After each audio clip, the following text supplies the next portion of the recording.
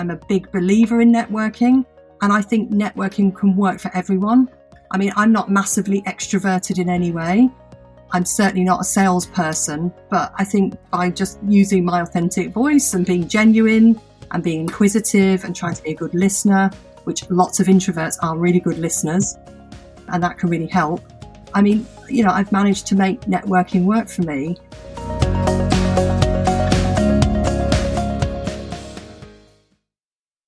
Have you ever wondered how academics or researchers transition into a successful career in medical communications? With academia becoming increasingly challenging for many people, many scientists, PhDs, and researchers are considering new careers that allow them to apply their expertise. And maybe you are too.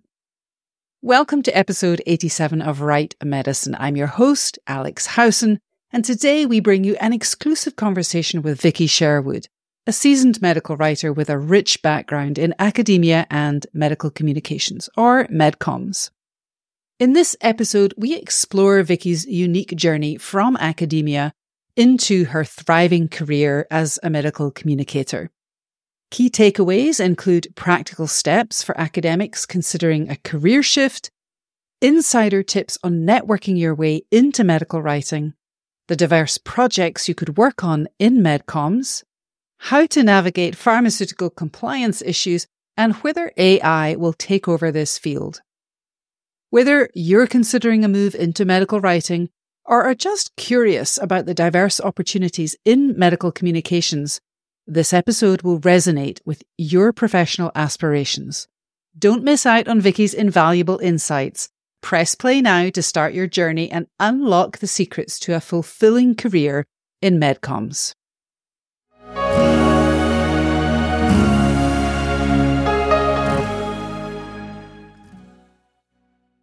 Welcome to Right Medicine, where we explore best practices in creating continuing education content for health professionals. I'm Alex Howson, and I'm on a mission to share expert insights and field perspectives on topics like adult learning, content creation techniques, effective formats, and trends in healthcare that influence the type of content we create. Right Medicine is the premier podcast for CME, CPD professionals like you, wherever you are in the content creation process. Join us. Before we jump into today's conversation, don't forget that when you subscribe to Right Medicine, you never have to miss an episode. And when you subscribe to the Right Medicine Insider, you'll get access to additional tips, strategies, and resources to level up your approach to content creation. You can subscribe to the podcast on Apple Podcasts or Spotify, and sign up for my newsletter via the link in the show notes.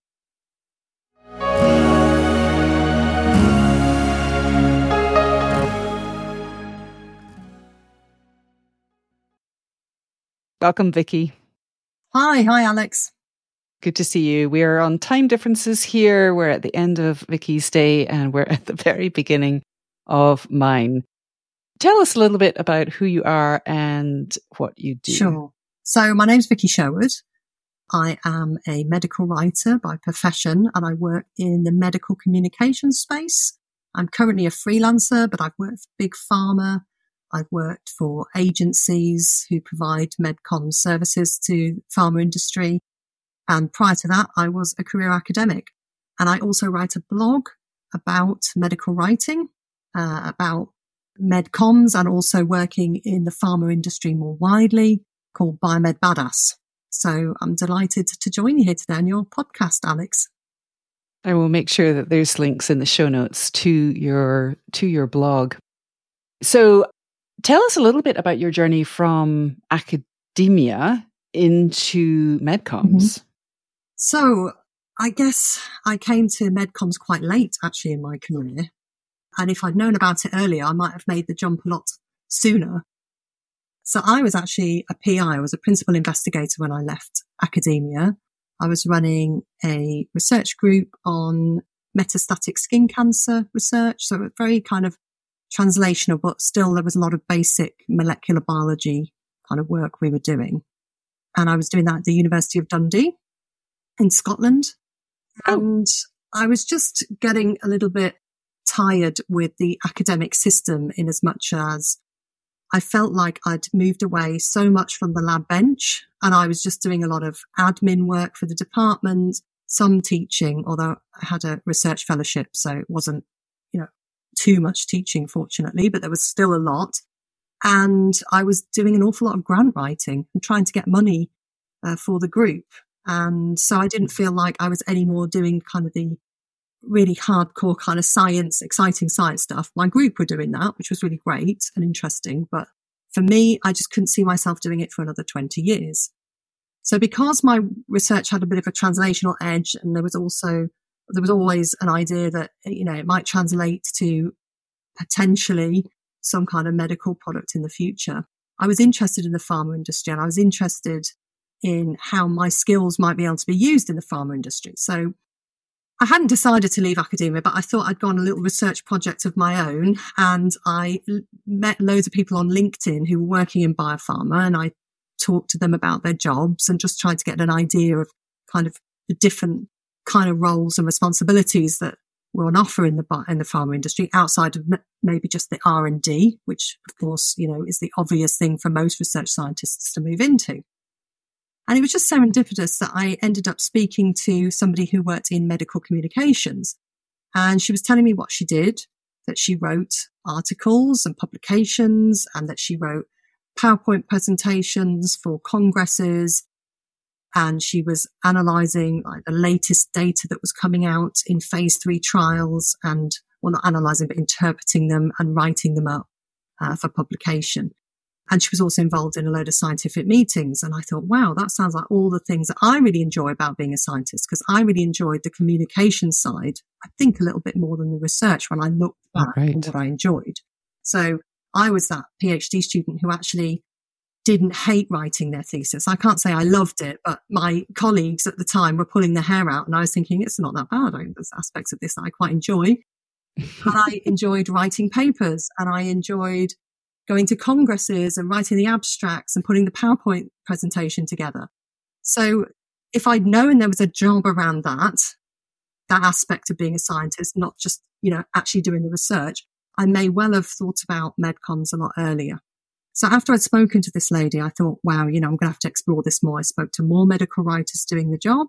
And eventually, through that kind of networking and connection with the MedComms industry, I eventually got introduced to hiring managers, people that would potentially think about me in a MedComms writing role.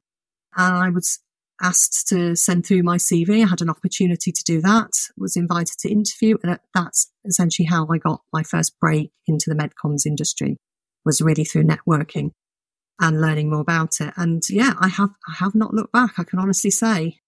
Of course, there's aspects of the research that I was really interested, and saying goodbye to the research team and everything that was really difficult. And I miss aspects of that. But my career is far better suited to who I am as a person and what I enjoy about being a scientist than my previous research lab bench kind of career was. Can we talk a little bit about, and I didn't realise you were at the University of Dundee. I was at Edinburgh and Aberdeen for a long time. Can we talk a little bit about, you mentioned networking, because for writers who are newer to the field, of course, this is still standard advice that, most of us receive at the beginning of our relationship with medical writing. Mm-hmm. But a lot of people shy away from networking because, they see themselves as introverts. They don't know how to do it. Mm-hmm. Is that something that you mentor medical writers on? Is that something that you hear people getting angsty about? And how important is networking now in 2023 to landing MedComms positions or even freelance work? Mm-hmm. So, I was always that kind of academic who thought, networking was kind of some sleazy activity that involved selling yourself or having to oversell yourself and be extroverted and work the room and dress to impress, and all these falsities, I guess, I had in my head about what networking actually was. And if I look back in hindsight, if I'd been better at connecting with people and making connections with people, my academic career might have been more stellar. I don't know. It's difficult to say. But when I decided that I was going to leave academia, I had no choice, because I literally didn't have anyone in my network really who wasn't an academic. I'd spent so long in academia, my entire network, everybody I hung around with were academics, and that's all they knew. So if I was going to, think possibly about doing another job, I'd need to connect with people who were doing those other jobs, because that's how I was going to find out what the right jobs were for me. And as I explained, that's how I came across MedComms. Otherwise, I would never have known about it as a career path. So for me, networking during that transition was essential. But as I did that networking, what I realized was that it was also incredibly important to grow my career as well going forward. So I was able to enter an industry way better connected than if I'd just applied for a job and gone in, because I'd already spoken to lots of medical writers. I already knew kind of the MedComms UK landscape a little bit. I knew who the top players were in terms of the agencies. I knew which pharma companies were writing, which contract research organizations had in-house writers as well. So I kind of understood a little bit more about the landscape, and I also had connected with people and spoken to them about it. And that really helped me grow my career as well. So, for example, if I wanted to expand my CV and the types of projects I've worked on, I could reach out to people and see what their employers were focusing on. Were they, say, doing different types of projects that might be interesting? And might there be a route in there for me to get some work? And now, as I've become a freelancer as well, those connections are incredibly important. In fact, I've found all my work as a freelancer organically through word of mouth so far. I think once people know you're trained and once you've got those connections, that tends to be how work comes to you in the large part. I've yet to secure work through a recruitment agency, for example. So personally, I'm a big believer in networking, and I think networking can work for everyone. I mean, I'm not massively extroverted in any way. I'm certainly not a salesperson, but I think by just using my authentic voice and being genuine and being inquisitive and trying to be a good listener, which lots of introverts are really good listeners, and that can really help. I mean, I've managed to make networking work for me, and it's, enabled me to extend my career. Now, that's not to say you can't find jobs on job boards. You absolutely can. But I think when you're looking at a career transition or you're looking at a change of a career, if you're going against people on a job board who already have experience, those job boards are candidate magnets, and you're putting yourself at a disadvantage. If there's other ways you can find jobs, such as through networking and being introduced to the right individuals, you're just increasing your chances and shortening the time it will take you to find something that's suitable. So I think, Yeah, I agree. Yeah. Taking a multi-channeled approach towards a job search is the best way, in my opinion. Yeah.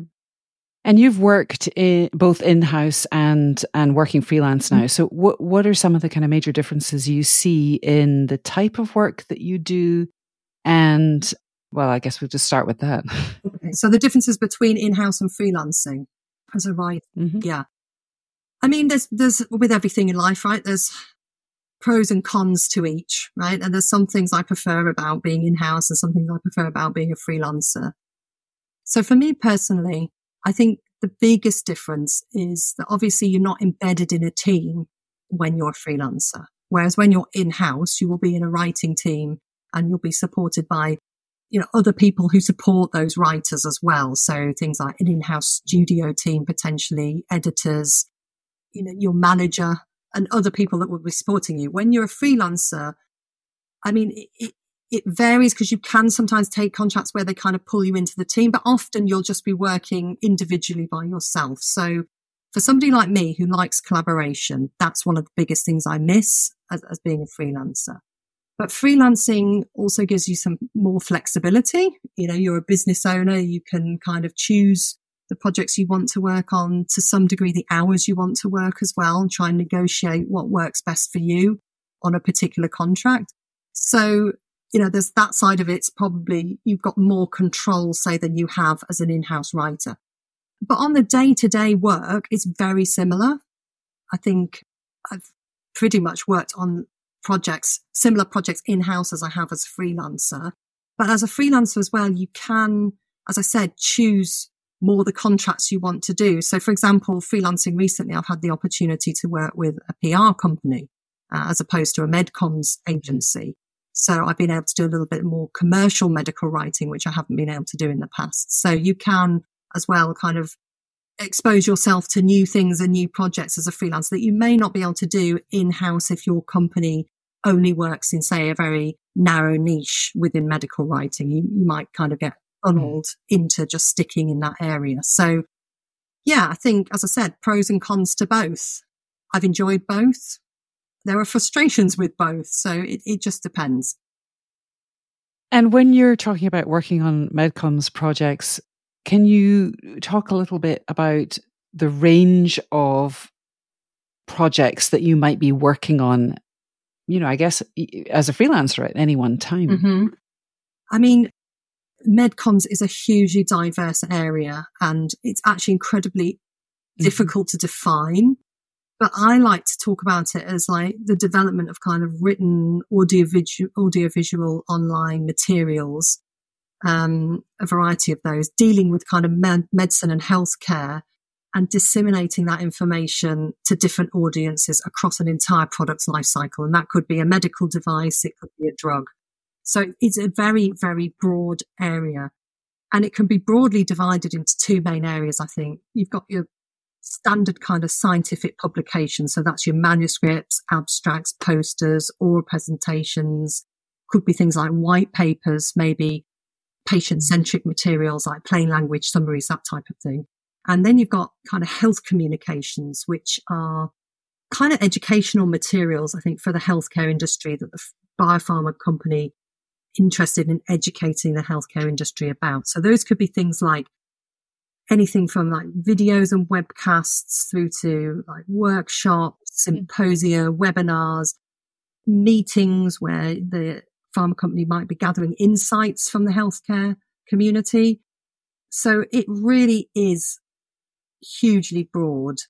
And so from a week to week basis, I can find myself working on things like kick-off meetings for a manuscript through to agenda setting for an advisory board, through to, as I mentioned before, like PR or some kind of brand development discussions around a website, newsletters, book chapters, even booth materials for congresses. So it can be really, really diverse. I mean, there's no reason to ever get bored in MedComms, and had some really good advice when I first entered the industry from a very senior colleague at an agency. And she said to me, if you ever find yourself stuck or kind of working on the same project, not expanding or growing yourself or growing your CV in this area, there's always something else to work on. There's always another type of project.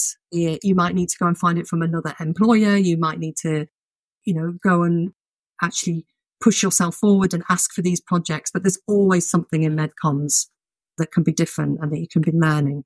And, I've been in this industry for just over 7 years now. And I can honestly say no 2 weeks have been the same. I have continued to push myself and learn different things. So it is quite an exciting space, and it's an ever-changing space as well. So there's new things and new aspects to my job all the time that I'm still trying to learn. And even if you talk to people who've been in the industry for 20 years or so, they'll say similar things, be it a new therapeutic area or, a new type of interaction or engagement that they're working on. There's always something to push yourself forward and grow. So if you like kind of learning, reading, writing, and, talking about new discoveries in the clinical space, I think, MedComms has a lot to offer. And what about some of the challenges? So one challenge that I'm thinking of here, especially for people who are kind of, early career and moving into the field, are compliance issues. What are some of the ways in which, in your experience, writers can learn about, the compliance frameworks that, set parameters around how they can write about particular topics, what can be said, what can't be said, that kind of thing? Yeah, so I mean that's probably the biggest missing piece from anybody coming from a scientific training background into this area. They'll be missing that compliance understanding, and you get that from basically being on the job. So a lot of agencies now will have like a training program. So you'll join and then they'll talk you through a variety of training materials to get you on board as quickly as possible and get you ready to work with clients. And a large portion of that will be around compliance. But I can honestly say in my career, I've learned a lot from senior colleagues who have basically just, as we've discussed things and thought about strategy and how we may best communicate a particular piece of information to the healthcare industry, where a senior colleague has said, well, we better be careful there. We better check if that's something we could say, or if we've got to think about whether or not that will be perceived as maybe being promotional for something, for a drug that maybe isn't, approved in that indication. So it's always, hopefully you'll be embedded in a team when you're starting out with senior colleagues who are more experienced and will be able to pick up on these types of things and discuss that with you. And it's just over time, just trying a lot of different projects and seeing, whether or not that will fit within the regulations. And of course, the regulations and the guidelines are changing as well all the time. So it's important to try and keep up with those. So for example, in the publication space, there's guidelines around how we interact with authors, how we deal with authors for manuscripts and for other types of publications like abstracts and posters.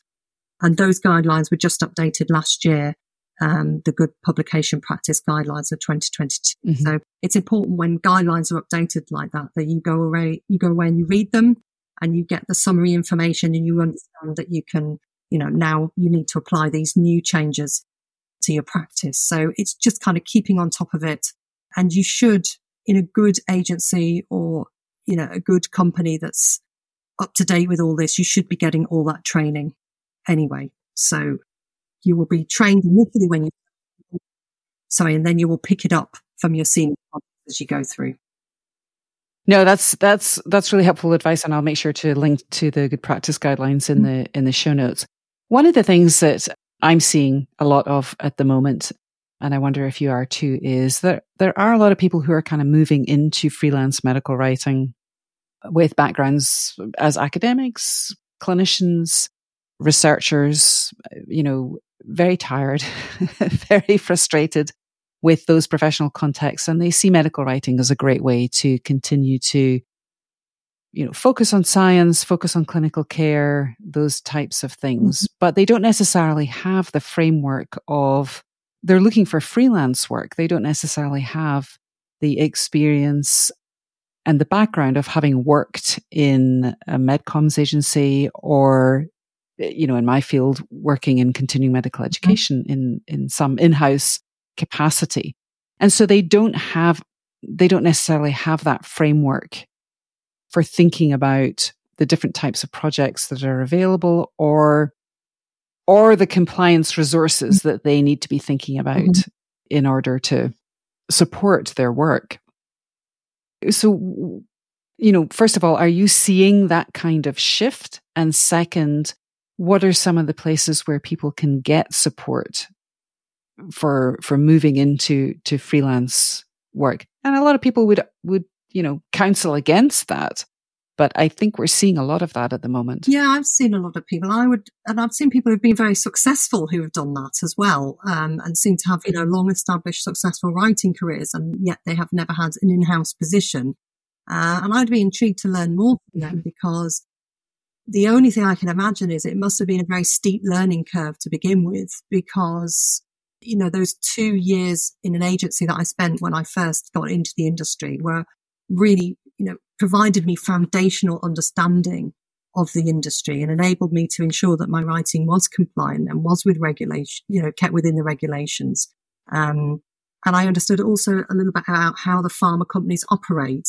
And, you can't just write an abstract in an afternoon as you can in academia and then submit it to the journal. It needs to be checked by 7 levels, including the lawyers. So there's lots of nuances about writing in MedComms that are very different to writing in academia, even though the actual scientific writing, would be very similar. It's like, data interpretation and then working out, what the important scientific messages are and then writing about those in a clear and transparent way. That's the essence of it. And that's what your scientific training will give you. But the whole framework of how it's delivered and how it's done you would learn that when you move into the industry. It's different.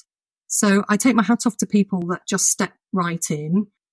When I've spoken to people, because people do reach out to me through the blog, who are in that position, who are offering writing and maybe haven't had an in-house position, I often find that they're doing a lot of kind of healthcare writing. So maybe like social media writing, a little bit maybe more on the commercial side of what I would class more commercial medical writing than maybe your kind of standard pubs and med ed, hardcore MedComms.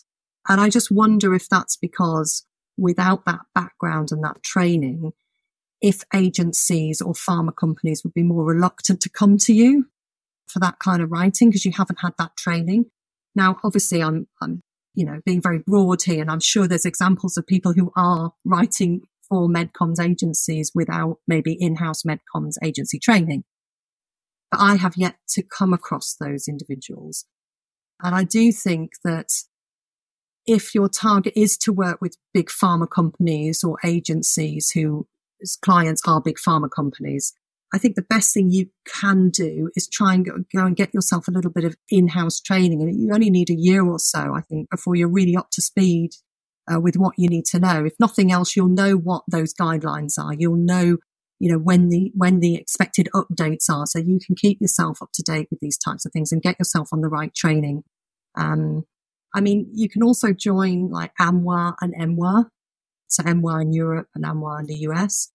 And they often provide updates and training around, maybe ISMAP guidelines and things like that that are changing that you can sign up to and attend. So that can keep you up to date.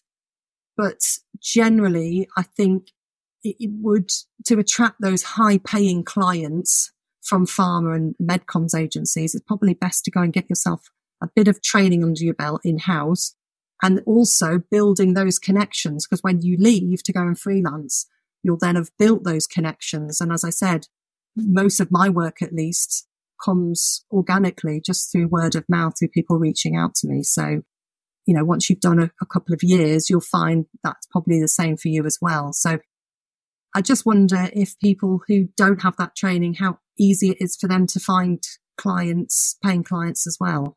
Presumably they're managing, as I said, lots appear to be successful at that.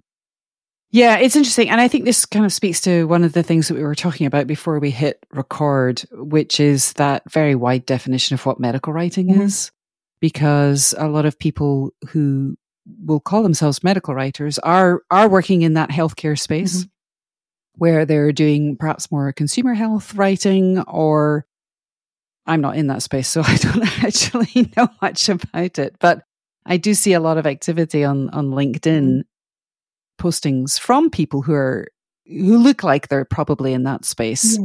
And I can speak to, I left academia with no network and no experience of working in MedComms, but I didn't land in MedComms. I landed in continuing medical education. And I do think that's definitely a field where it's very freelance heavy.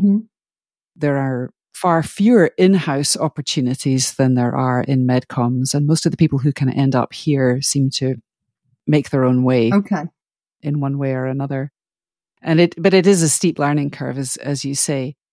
Can we talk a little bit about some of the challenges of working on the promotional side and the type of content that's required, on the promotional side, or some of the problems that you might have encountered in doing that kind of work?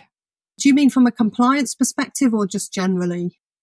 Just writing, Yeah, I guess I'm kind of assuming that sometimes promotional work can be a little bit controversial because it takes us back to that question of what you can and what you can't say.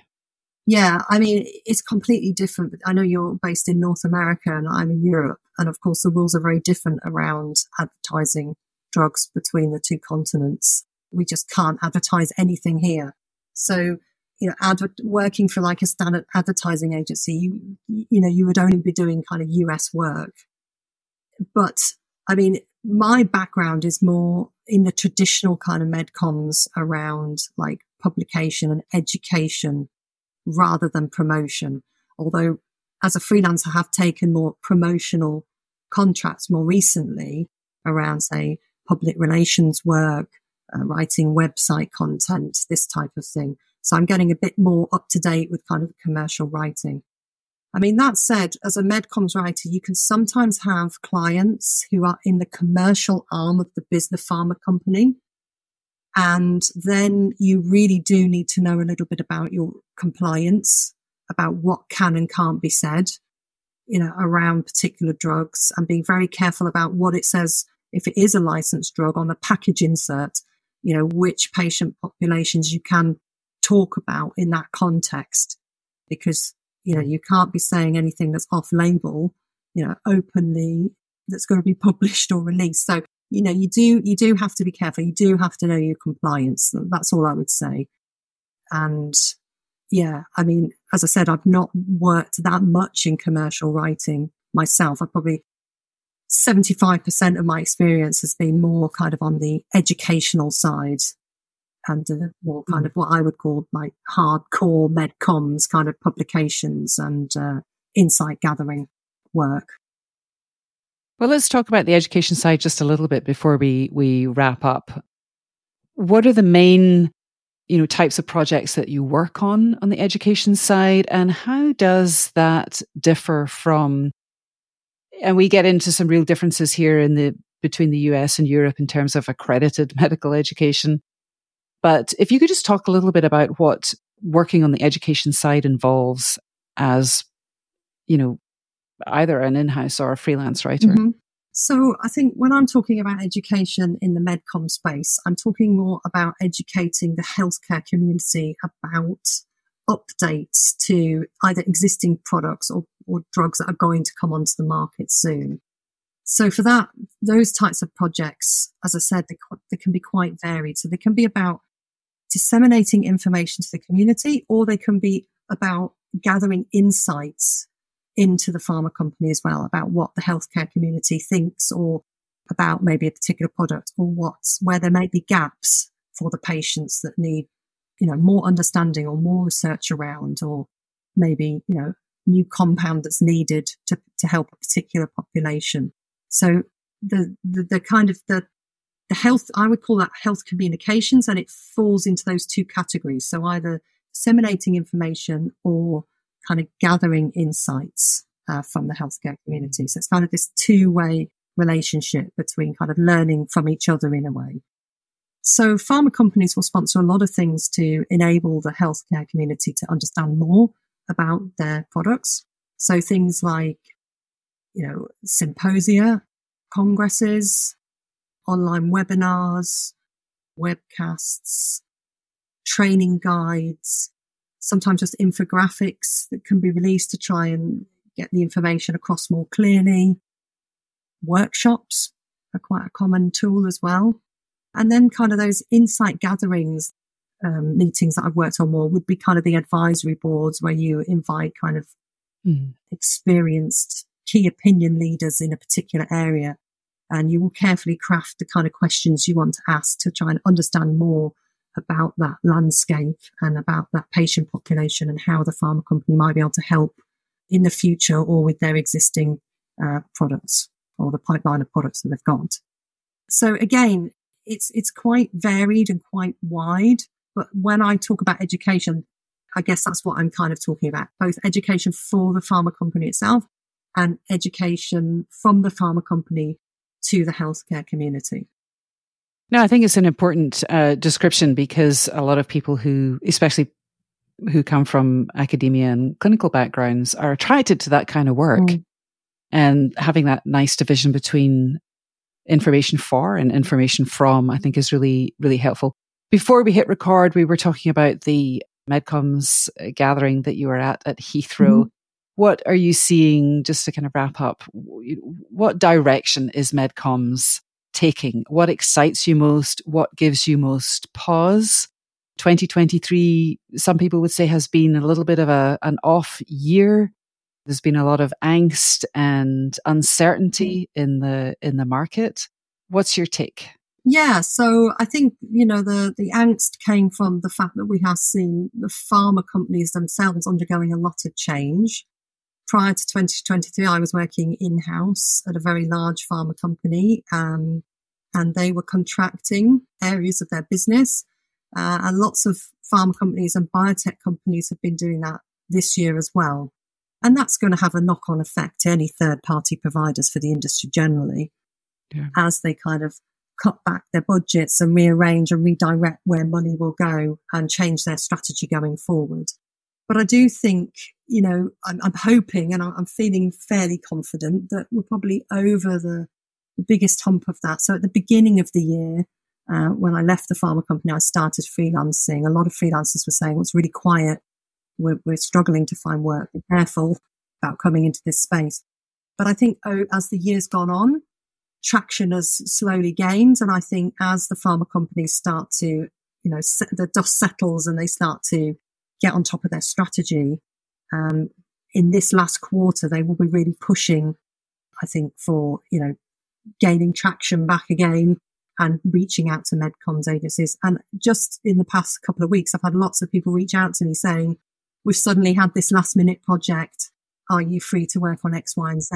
So that gives me good feeling that actually, maybe there is a change going into 2024. Hopefully, we will start to see growth again. And in fact, I was looking this up the other day. The MedComms industry is expected to grow, and it's expected to grow about 18% year on year until at least 2027. That's a projected forecast. So that's strong growth.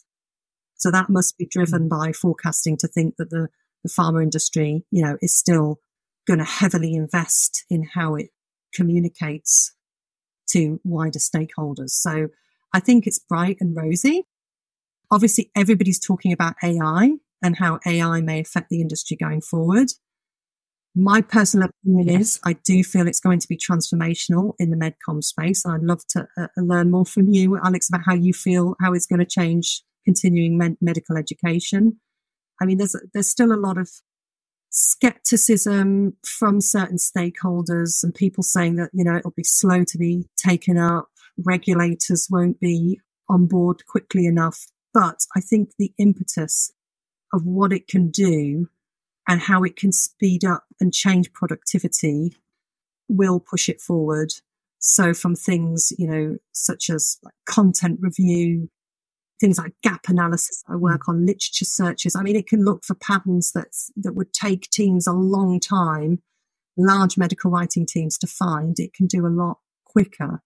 And so, and even things like language translation. I mean, to try and get our MedComms content, for local geographies, it's sometimes been very challenging to get that quickly enough into particular areas globally. And I think, if you've got language tools that are up to the task, pharma companies are going to employ them. So I think there's a lot of areas that will see changes happening. And already the pharma industry is taking these tools up. So we've got examples of them using, chatbots, automated responses for MedInfo. So like standard responses that people might be, standard questions that people might be coming to the pharma company with, they'll have standard responses that then a chatbot can deal with.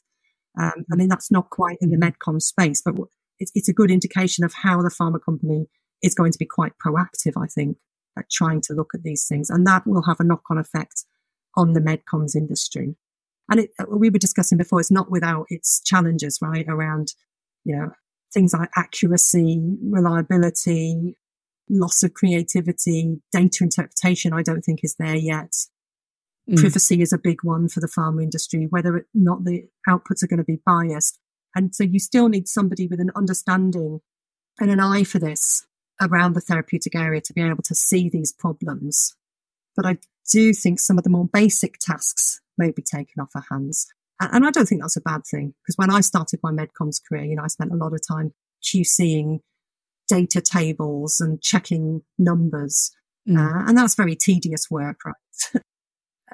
And they tend to give it to more junior people for that reason. But I think, if you've got a tool that can make, a table very quickly from data and it's 100% accurate all the time, that need for checking goes down dramatically, because people make mistakes and we muddle numbers up and machines tend to not do that.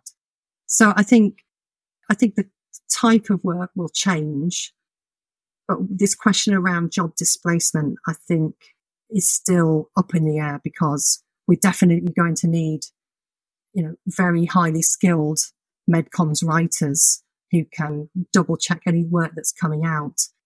But also the industry itself is growing, right? I mean, there aren't enough trained MedComms writers already.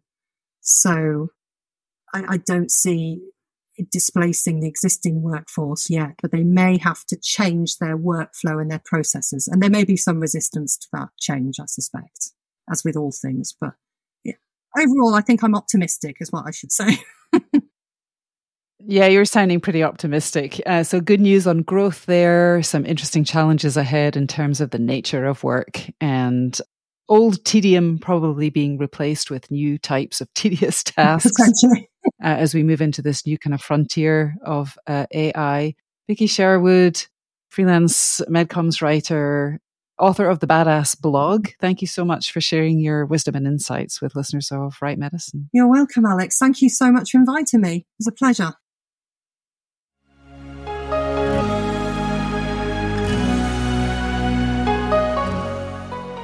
Thanks for listening.